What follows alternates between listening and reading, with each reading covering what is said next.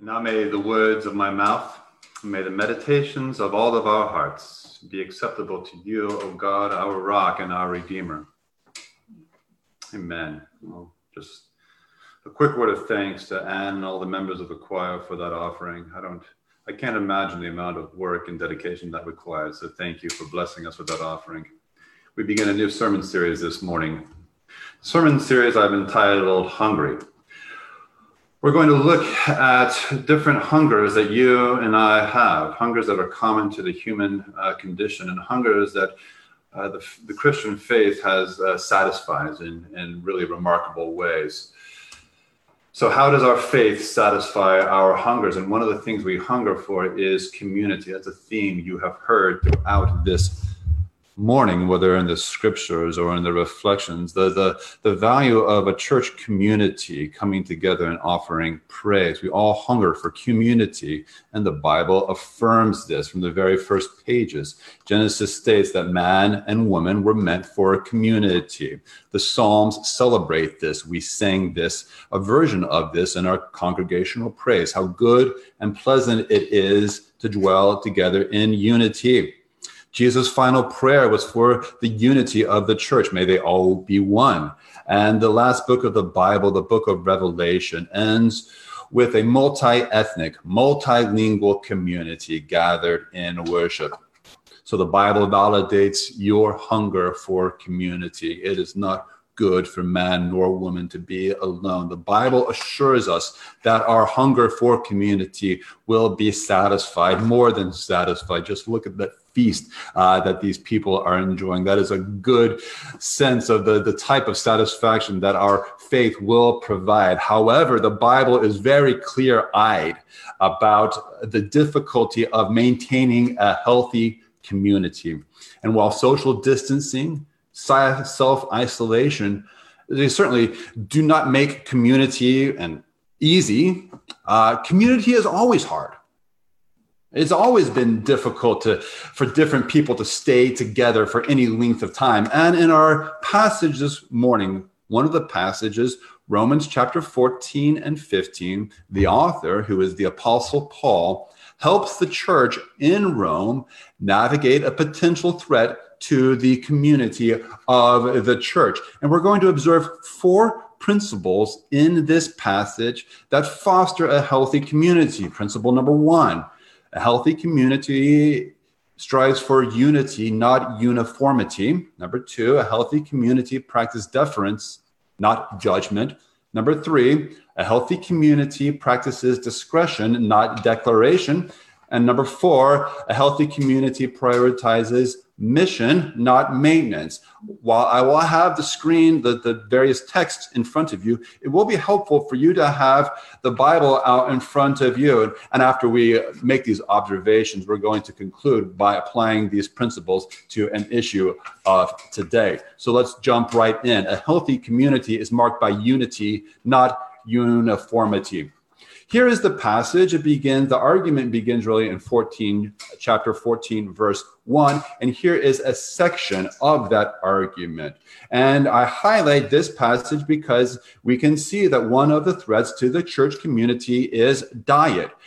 A brother is grieved by what you eat. You can see the various texts that I have highlighted that draw our attention to diet being a significant source of concern. Now, why would that be a problem?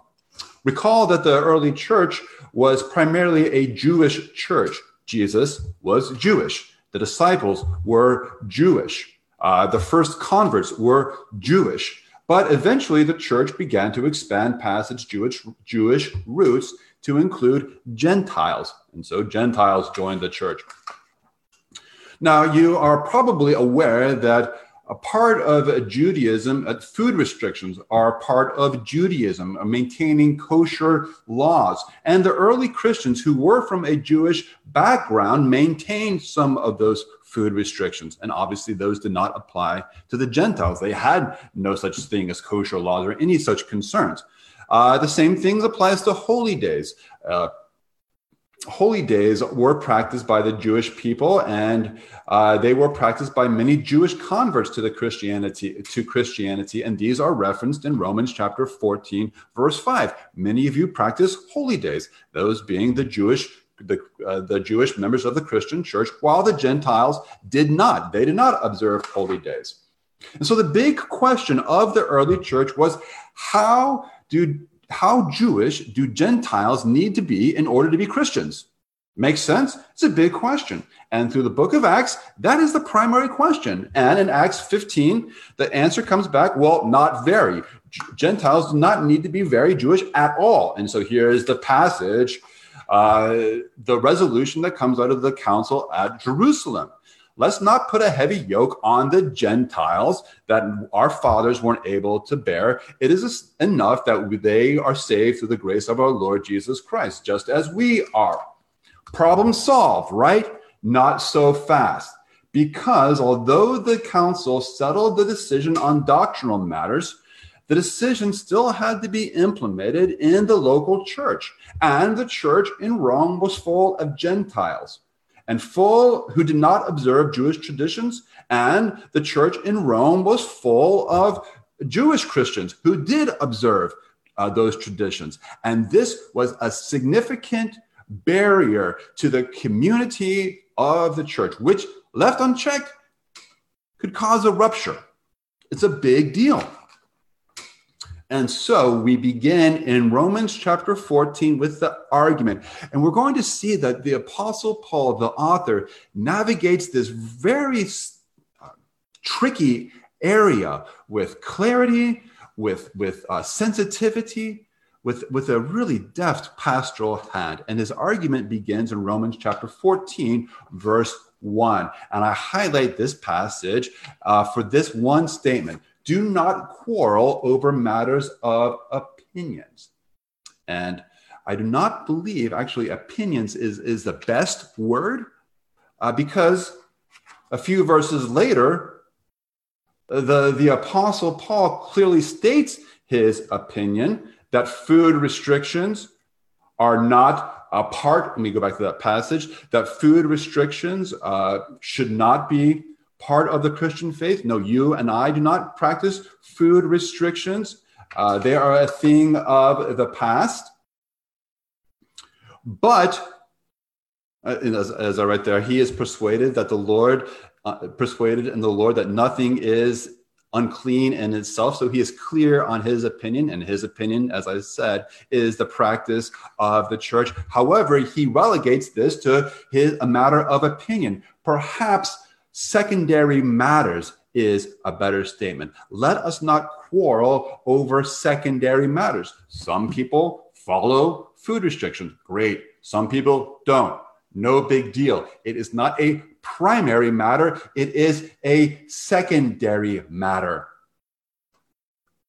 We may think that that uniformity is a mark of a healthy church, that a healthy community is marked by being more and more similar. The more similar we are, the more healthy we are. That is not the case. Think of Anne's musical piece.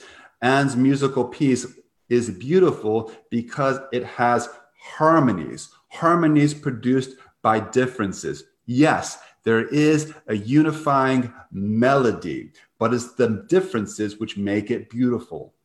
In the same way, there is a consistent melody of the church, a faith in Christ, love for one another. Yet around that consistent melody, there are differences which produce harmony and add to the beauty of the community of the church. Said succinctly by Rupertus Meldenius, that's a heck of a name, isn't it? In the essentials, we must have unity. In the non-essentials, we must show liberty. Healthy communities can say, we agree to disagree in non-essential matters. Healthy communities are marked by unity, not uniformity.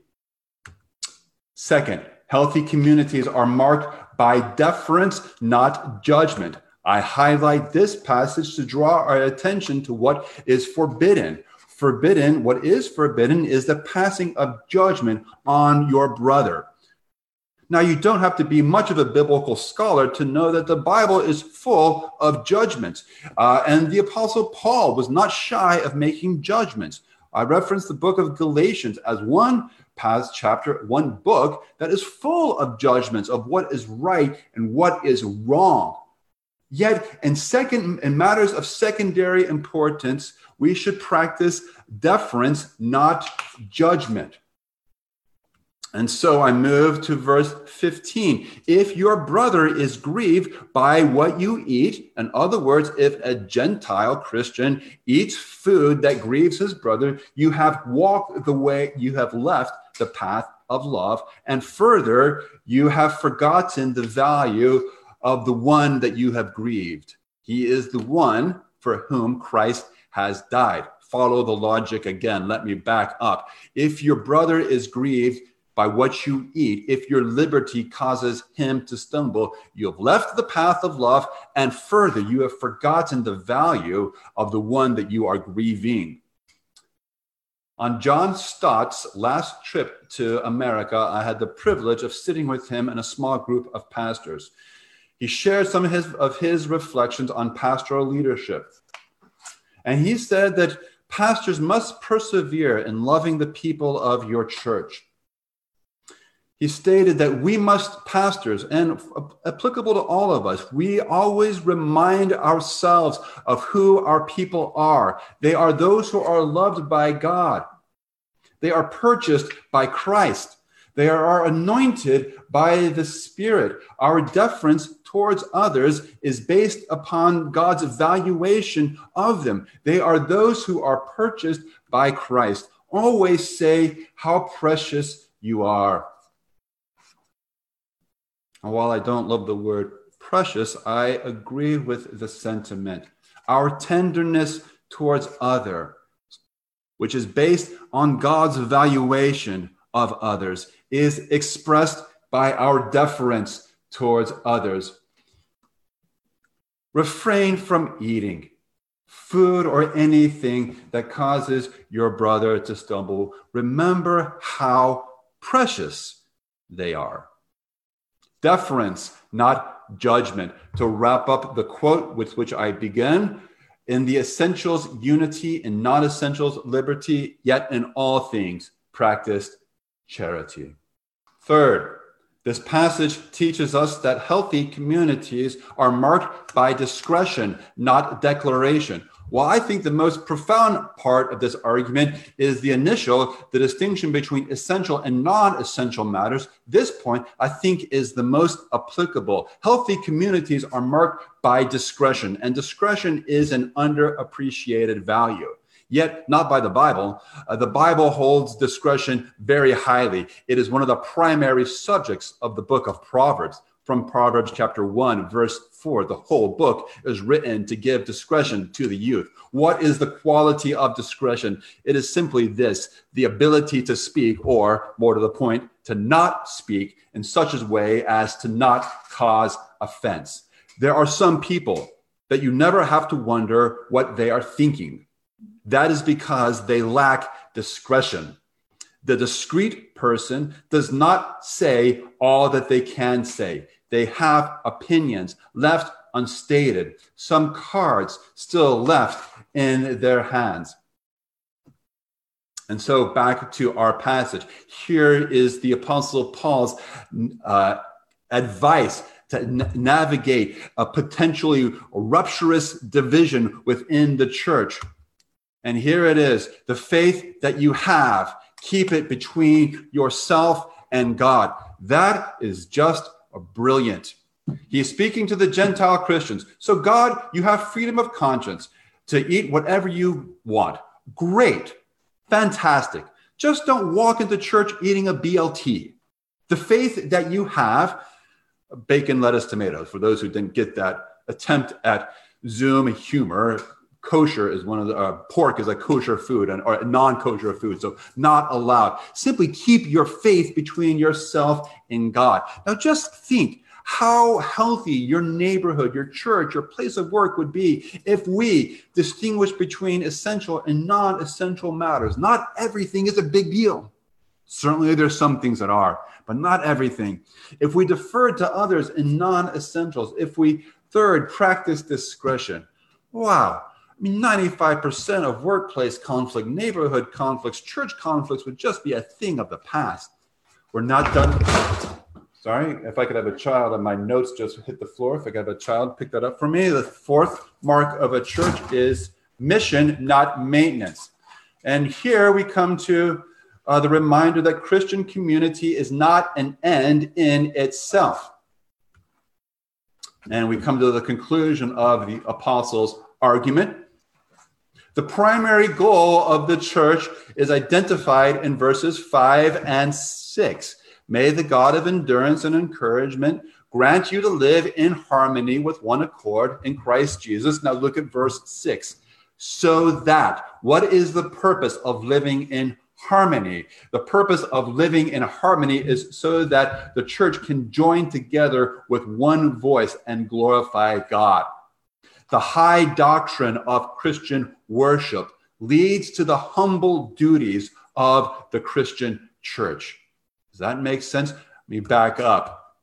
The purpose of the church is to gather together in worship, and the high doctrine of Christian worship leads to the humble duties of the Christian work of the Christian church.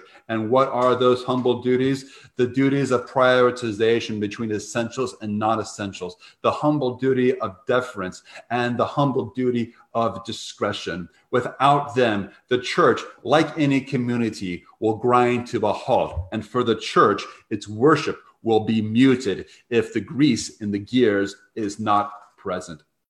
But with the grease in the gears, with these humble duties, prioritization, deference, and discretion, the church can live in harmony and fulfill its primary purpose to glorify God with one voice. So there we have it. 4 principles for the unity of the church. 4 principles that are broadly applicable. I want to apply this to a question that we're all thinking about, the question that Judy Palafudis, our senior warden, addressed. The question of when do we return to normalcy, not just in the church, but life in general. I think our circumstances, that some of the questions that we are considering are very similar to some of the questions that the church in Rome was having to navigate. There will be some who are cavalier.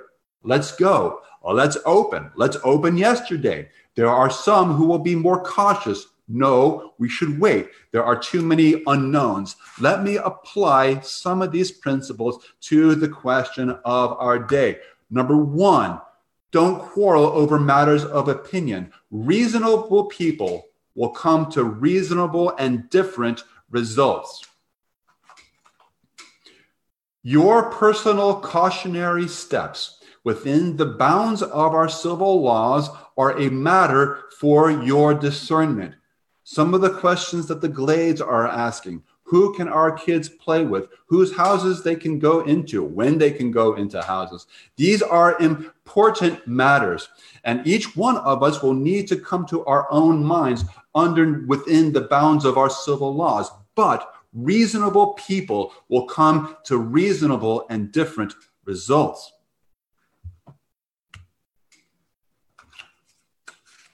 Point number 2. The author, the Apostle Paul, stated that those with freedom of conscience to eat whatever food they want should defer to those whose conscience were troubled. And here's the passage. It is not good to eat meat or drink wine or do anything that causes your brother to stumble. In other words, those people who had freedom of conscience should nonetheless defer to those whose conscience were troubled. That is a picture of me and my face mask. Jennifer looks much better than I do. I don't love my face mask. I think it's kind of girly. The straps are too small. It feels like it's pulling my ears off. Yet, a girly face mask and uncomfortable ears are a small price to pay if, by wearing a face mask, I do not add to the anxiety of others. In other words, even if you do not want to, you should, out of deference, do some of these things that are highly recommended, like wear a face mask, even if it's girly. Third and final, discretion. The faith or the resolutions that you have, keep to yourself. You do not need to post your personal opinions about your cautionary steps or your lack thereof on social media. You don't need to convince your friends and neighbors that you are right. The faith, or I could insert the resolutions that you have, simply keep between yourself and God.